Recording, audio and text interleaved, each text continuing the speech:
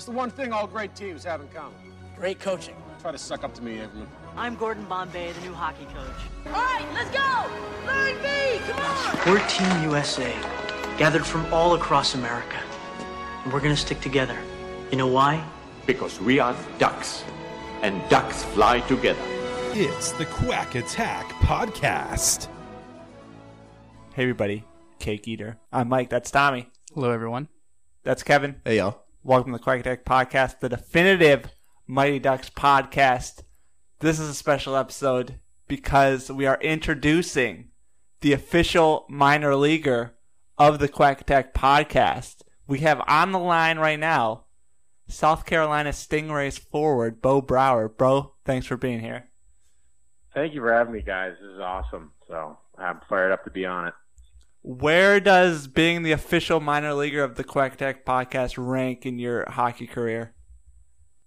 This is my first year pro, and this is it's kind of interesting because I didn't really know there was ice down in South Carolina, and yeah, so I just playing in college, you've kind of realized that there's some other minor leagues that are beneath the AHL. And that's what I'm currently in right now. And it's through the Washington Capitals organization. So it's been awesome. I'm in Charleston right now, and it's really pretty here. And all the guys on my team are great. And it's been a really exciting start to the pro career so far. So yeah. Yeah. So you are from Edina. So we're gonna get into from Edina. A verified cake eater right here. Yes. So we're going to get into that, but just a little quick recap. You go from Edina to the BCHL to the correct Nanaimo Clippers? Nanaimo Clippers, then 4 years at Notre Dame, and then after Notre Dame, sign with South Carolina. And now you are the official minor leaguer. Of all the career accolades you've won, how does it feel just to be the official minor leaguer of a Mighty Ducks podcast? It's pretty incredible. I think every moment of my life has led up to this, actually. So, no, I'm very, very excited about it, very thrilled. So this is really cool. So I grew up and just like you guys loving these movies and still love them and have bunch of jerseys from the movies, which I still wear and wear on pond hockey while I'm playing. And very, very pumped up about this. And so, Bo, for some of our listeners who are more Mighty Ducks fans and not as big into the farm system of hockey teams, how would you kind of characterize how far away you are from the NHL, the league that you're playing, and would you say it's like AA baseball, 2 steps away? Yes, exactly. So it goes. So where I'm at is it goes Washington Capitals, and then the Hershey Bears, and then the South Carolina Stingrays. So it's 2 steps below, just like AA is to the MLB. And so I'm not signed to like a 2-way contract. So like any HL team would be able to pick me up if they needed a guy. And I wouldn't have to go straight through Hershey, if I were to get pulled up. So that's kind of the cool thing about just signing 1-way in the ECHL. So if there's no spots on that A team, I'm not stuck in the organization. Nice. Capital's a good organization to be in, though, I imagine. Yeah. Oh, yeah. It's all the teams are really good. Obviously, the Capitals just won a Stanley Cup, so that's really neat. And the staff, from what I've heard, and our staff at South Carolina has been awesome so far. So it's been really cool. So just take us back. You're younger than us, and we were a little young for when the first Mighty Ducks came out. Just how did you get introduced to the Mighty Ducks? How did you sort of come to love them? I think it was, I want to say my 4th birthday. My mom bought me the very first film and D1, and she got me a Mighty Ducks jersey that obviously doesn't fit me anymore. And from there on, I think I watched it on VHS over and over and over, and then got the second movie and the third movie, and just watched those over and over, and until I was able to quote all the movies. So I think that's kind of my background. I was just a kid who loved loved those movies, and so did my brother and sister, and we would always watch them when we were little. And if they ever come on TV, it's like, oh, we gotta watch this now that it's on, because that's pretty rare. So, and that's probably about my background right there. Awesome. So, I mean, we have a contentious debate going on the ranking in terms of quality of all three movies. What would your ranking be from best to worst there?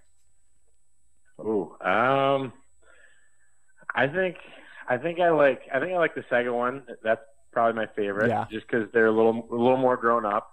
The hockey, the filming of the hockey is a little cheesy, but and then I'd go 1 and 3. But I honestly think 3 is really underrated. I don't think it ever got its due. A lot of my friends who aren't diehard fans say it's bad, and I'm like, I don't know. I really enjoyed it and think it was creative, and there's a lot of good things going on in that film.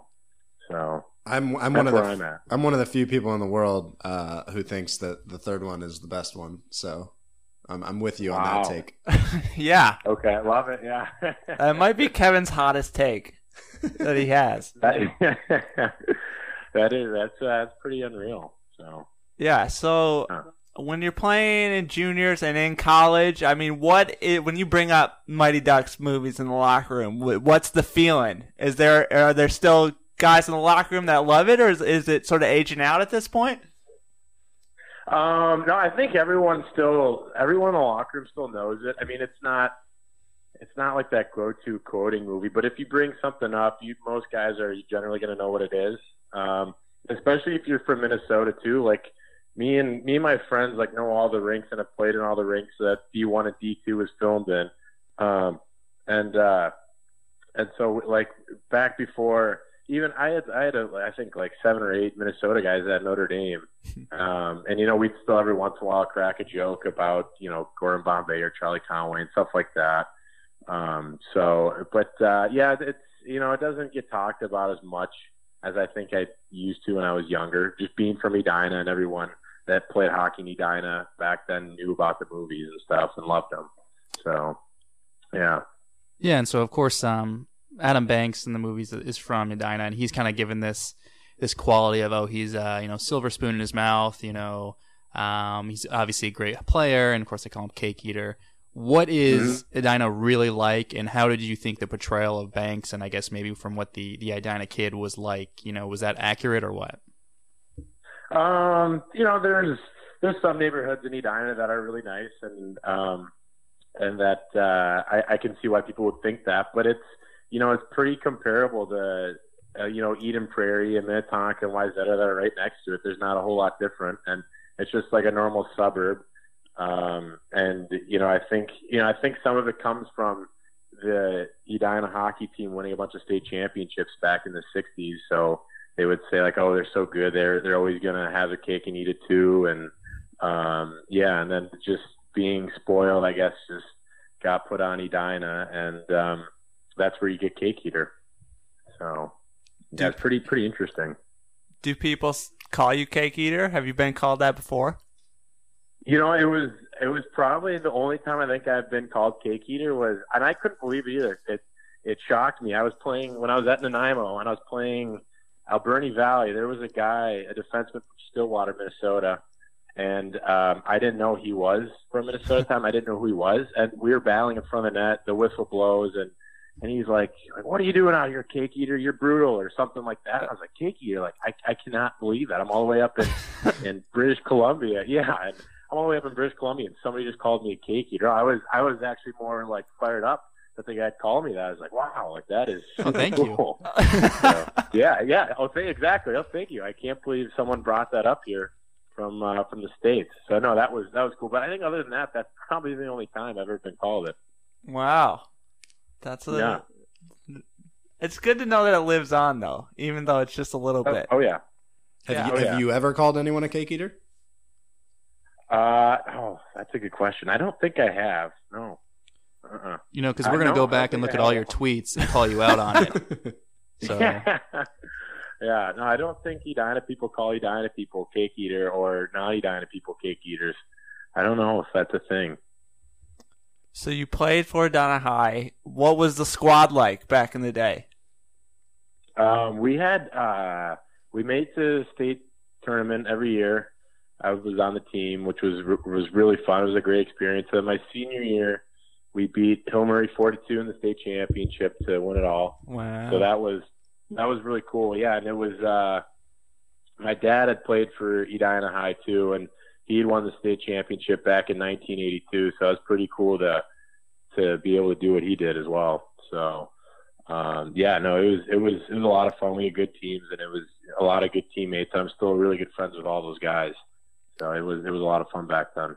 Now, you bring up your dad, and now this is where I have a bone to pick. So your dad, if I am correct, went and played for Michigan, and I went to Michigan, but you went to Notre Dame. How did that happen? So, I mean, it was really a weird deal because I was raised a Michigan fan, obviously, loved Michigan football, and then I wasn't talking to many colleges when I was playing in Nanaimo, and then late in the playoffs, I got a call from the assistant coach, and I called my dad right after the phone call. I was like, "You're not going to believe who just called me," and he's like, "Who, Notre Dame?" I was like, "Yeah." He's like, "You have got to be kidding me." I was like, "Nope, that's who it was." So, and then I ended up going on a visit, and it ended up working out, and I went in after 1 year at junior, which was awesome because a lot of my family, especially my mom's side, didn't understand what juniors was. So they were kind of like, "Are you dropping out of school or what is going on here?" So, no, thankfully it was just 1 year juniors, went to Notre Dame, and I was very happy about it. And then all my friends that were Notre Dame fans from back home just started, they gave me so much crap on that I had to just completely switch over to be a Notre Dame fan now. So, yeah. I feel like if there were a college that would be like called Cake Eaters, it was got to be Notre Dame.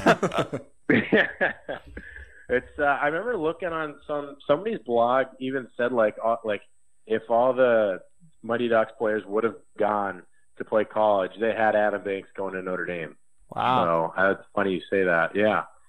So no doubt. Mm-hmm. So your Twitter says you're on the bass fishing team. Is that actually true?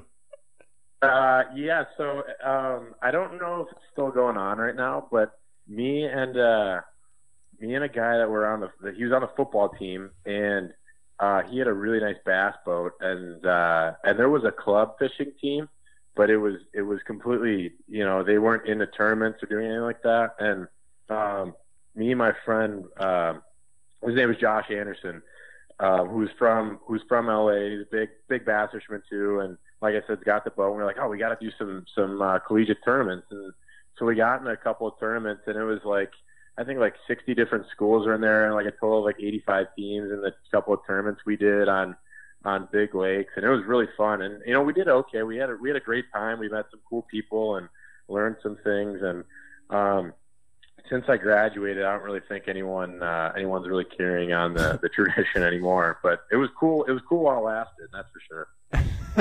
So will you tell people, it's like, oh yeah, I lettered in hockey for 4 years and also bass fishing? Or would you lead with bass fishing? Because Yep, lead with that. Yeah, it's pretty rare when you get a two-sport athlete in college, but I'll start with bass fishing and follow up with hockey. Yeah. Nice. So, yeah. So if you want to follow Bo on Twitter, @BoGo_gadget, which is a good Twitter name. That's a solid Twitter name.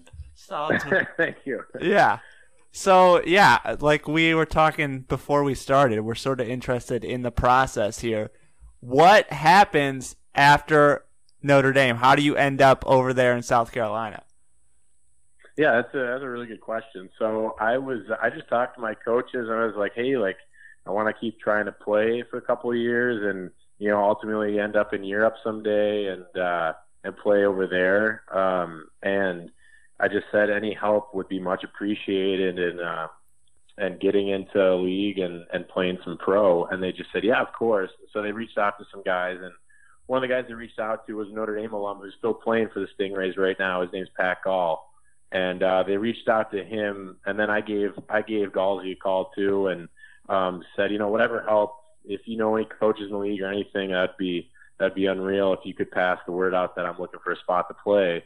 And the Stingrays had a different coach at the time, who's now the assistant of the Charlotte Checkers. And I ended up getting a call from him a week later, and he was like, yeah, like Galsey told me all about you. We think you could be a great fit here. And I just had a couple of really good phone calls with him, and then I ended up signing a contract. So it worked out really nice, and I was able to sign pretty early on in the summer, so I could just focus on training and getting ready to go. So it was cool. So at that point in your career, like, do you have an agent, or are you kind of just handling that all yourself?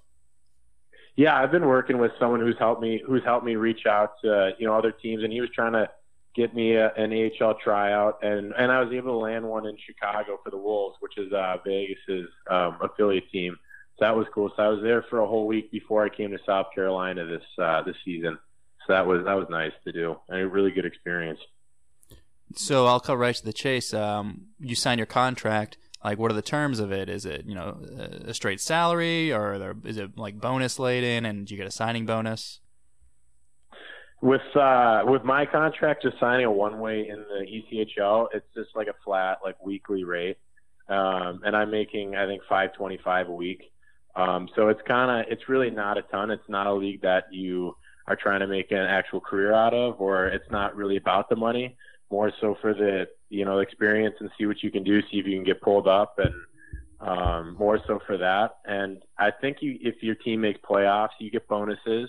But no, I did not have a signing bonus or anything like that. So it's just, I think every 2 weeks we get paid, and they provide our apartments, which is really nice too. So, and they're great places down here, and there hasn't been one bad day of weather down in Charleston, so it's been a great spot so far.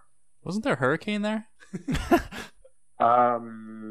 Yes, but it passed right through during the night, so I didn't even slept know right through it. Yeah. And so, do you and a lot of your teammates, do you guys have, of course you haven't been there as long, but, work other jobs? Are there guys like mowing lawns in the summer or anything like that?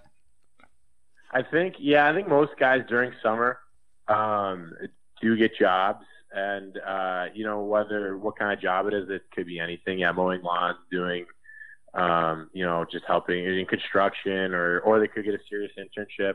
It just kind of depends on where you're at, and if you do save enough money throughout the season, and some guys don't work too, and again just focus on training too. So it kind of just depends on how you're able to spend and save your money during the season. So where do you guys fall in the celebrity hierarchy of Charleston? It's I don't really know where. I haven't been out too many times, but the places we've been, and people ask like, "Oh, where are you from? What are you doing?" And you say you're from the Stingrays, and some people are either like really fired up and like, "Oh my gosh, that's so cool," or some people are like act like they don't even know what it is. So it's kind of hit or miss here. Some people love it, some people don't care. I guess it just kind of depends on if you're a hockey fan or not down here. So it's not. It seems like a lot of people do enjoy it and enjoy the games, and it gets a lot of hype, but not like an NHL team, obviously. Are there any other like minor league teams there? I'd imagine there's at least like a baseball team. There's a baseball team there everywhere. is. It's through the Yankees at I think Charleston Sea Dogs. I think that's who they are. Yeah. So I've heard they're fun games. So hopefully in the springtime we can make some. So, we'll be following you during the season, and just I'm sure the Quack Lights will be following you as well. Just give sort of a scouting report of yourself on your game there. On my own game? Yeah. I'm a bigger guy, so I like to think that I play a power forward role. Just nosy in the corners, work hard to get the puck. And if I get the puck, then I'm shooting as hard as I can. I've had people tell me I have a bigger shot. So that's more the grinder, momentum changing role. That's probably what I'd say my game is about. Bo, if there was a Mighty Duck or maybe a cross section of Mighty Ducks, like who would you compare your game to? Oh, I've never been asked this before. This is a good one. Yeah. Gosh, I wouldn't put myself as a Bash brother. I've only fought once. I don't think. Did you win? If you, It was, I don't know, it was kind of a tie. It turned into like a wrestling match, honestly. Like we landed like a couple of punches, and then the refs just broke it up because I think we were both just extremely gassed and out of breath. So, no, but I'm sure I'll get in a couple of fights this year, and then I can let you guys know how those go. Yeah, but I'd probably say kind of the cross. I'd have to, take a little Fulton Reed, maybe a little Russ Tyler. Their shot from them, not quite as outstanding as theirs is, but and then take that size from the Bash brothers, and I don't know. I'd probably take the size and then the skill of Jesse Hall and kind of mesh those two guys together. I think that's probably where I'd fall. I like that. If I were an NHL scout, I would call you immediately just with that description. Anybody needing a pacifist bruiser. Yeah. But I mean, you bring out the fighting aspect. That's a good point. At college, you can't really fight. Do you prepare for? Because you're obviously a big guy. You're probably going to have some people challenge you. Do you prepare to fight? How do you sort of go about that? So I did some boxing stuff in the summer, which was good to learn how to swing and stuff like that. And I think, it's kind of interesting. I guess you can't really prepare for a fight because you don't know what's going to happen. But I think you guys would probably know, too, that fighting's kind of gone away from the game a little more. So it's been a little less as important in the game. And I think it still plays a big role when changing the momentum of the league. But when guys get buried from behind, a check it into the boards, for boarding and stuff like that, then I think that's when most fights initiate. Mm-hmm. So a lot of the teammates I've talked to say like, yeah, I didn't square up with one guy last year, but I had like 5 fights because one of the teammates got killed and they had to step up for them. So that's usually where it's kind of like just the spur of the moment. And once you grab a hold of the guy, you just start swinging. So. Okay. That's interesting. Yeah. I never really thought about like hockey trainers or hockey players training to fight like boxing and stuff like that. I don't know why. I just never. You should know what you're doing out there. Yeah. Yeah. Yeah. So just give us an outlook for the Stingrays here. Just what are we going to be sort of paying attention to? What's the sort of outlook for the team? Outlook of the team. I don't really know how we are because again, this is my first year, and I don't really know how we are as a team. So, hopefully, the last 2 years they had great teams. They made it to the playoffs, and 2 years ago they made it to the championship and lost. And so hopefully this year, it's another big playoff run, and the team starts clicking right away. I think that's kind of the biggest thing with teams these days is if you have a good culture and good chemistry on and off the ice, it can lead to a lot of on-ice success. So hopefully we can get good winning stretches and play some hard hockey and make a good run. So do you guys have to bus everywhere in the ECHL, or do you guys actually fly? Because some of your games you're going to Florida, you're going to Texas, you're all over the map here. Yeah, almost all of our games are busing. I think it's like 6 hours to Florida.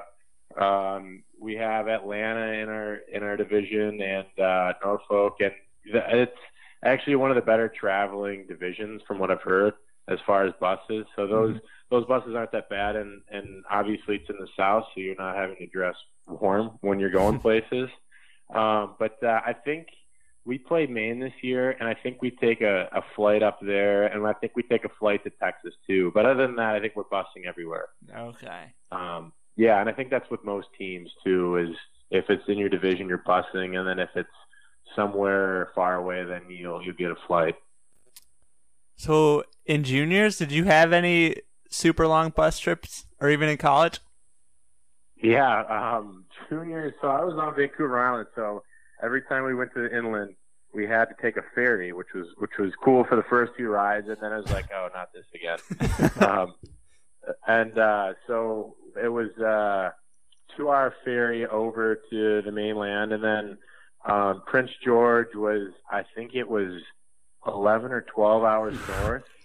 So altogether it was 14 hours, which was pretty bad. And the other thing that people don't understand about it is a couple of the roads you have to go on are like the most dangerous roads in the road because of the ice. So we had like a 6-hour delay coming back from there. So it was like a 20-hour bus trip coming back from Prince George. Yeah, it wasn't ideal. Yeah. So do you just play one game when you go up to Prince George and then turn around and come back?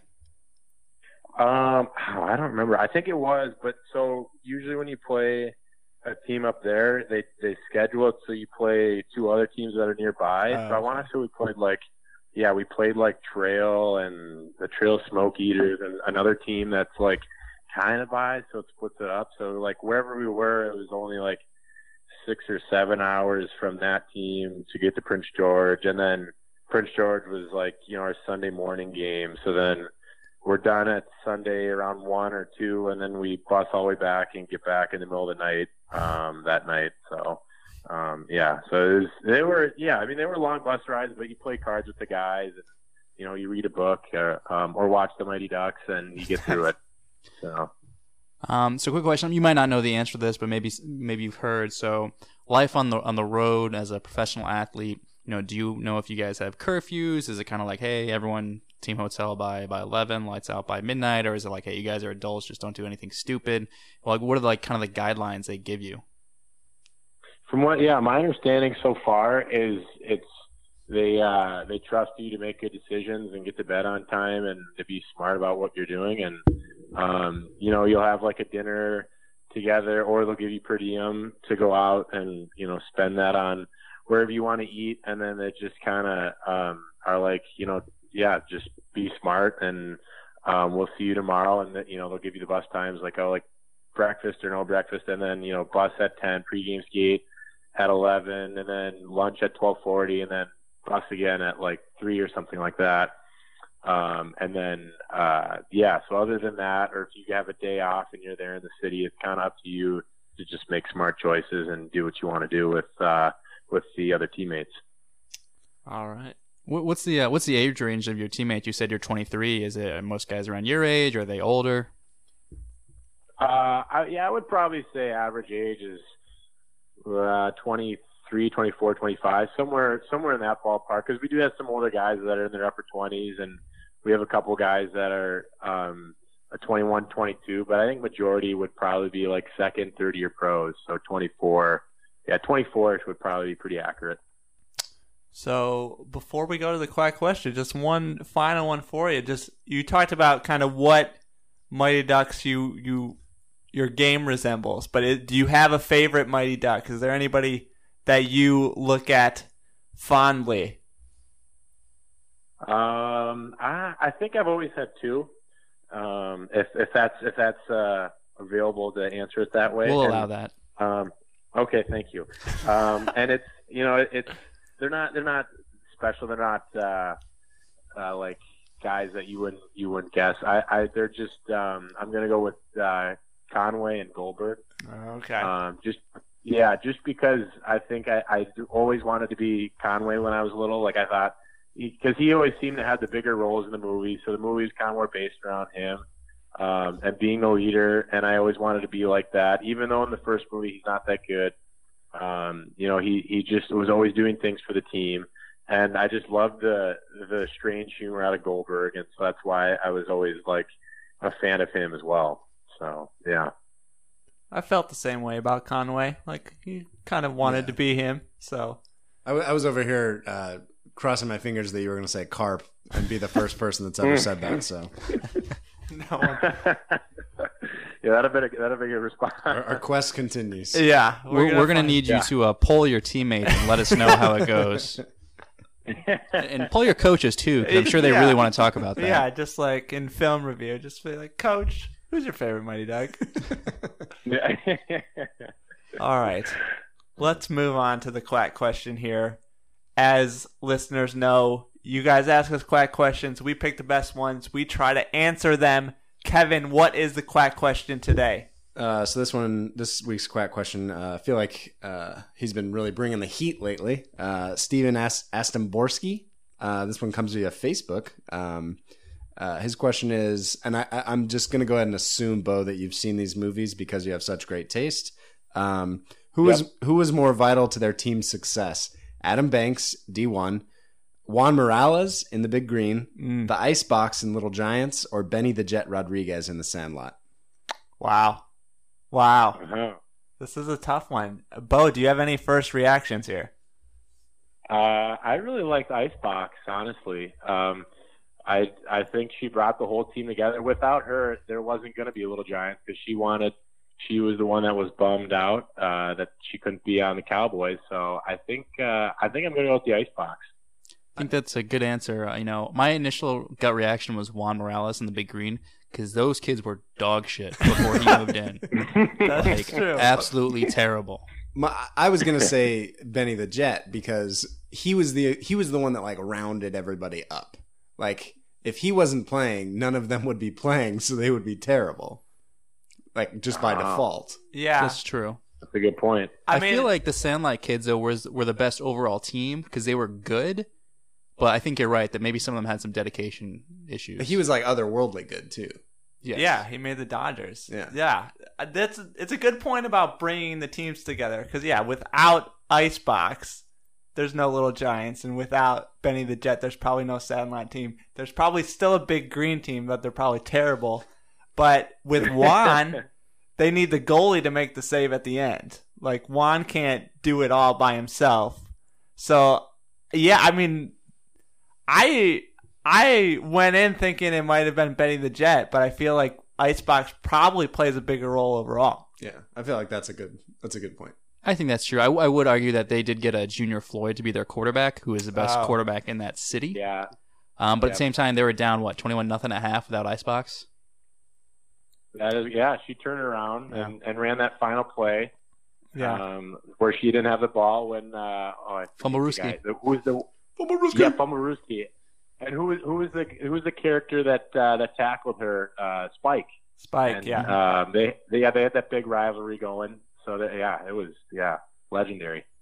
Wow. One thing I just thought about, and at the end when the Little Giants when the Giants win, Spike is the first one to like start clapping his hands, and he's like, "Hey, everyone, cheer them on!" Similar to how Gunnar Stahl did, and Scooter. And so there's like a very common theme of you have a ringer who like is an outsider. And then you have like the villain is actually a good sport at the end. So I think we could probably write a kids movie. We just need to find the right sport to do it with. Yeah. Maybe tennis. Team tennis. Very confusing. Bo, was there anyone in juniors or college that was from Iceland that was playing hockey? I do not know a single player from Iceland. I don't think anybody does. But no. All right. Well, if you want to follow Bo, as I said, BoGo_gadget on Twitter. Follow the South Carolina Stingrays for Bo's. Keep an eye on him. We'll be keeping an eye, and Bo will probably have you back on when you break the league scoring record. Love it. For us, the quackattack.com, at quackattackpod on Twitter, facebook.com/quackattackpod, iTunes. Go there. Give us a 5-star review. Tell us whether you think Bo will surpass Gordon Bombay's 198 goal record. And buy your stuff from the shop. Keep using that Amazon link. And remember, ducks fly together. Ducks fly together. Quack, quack.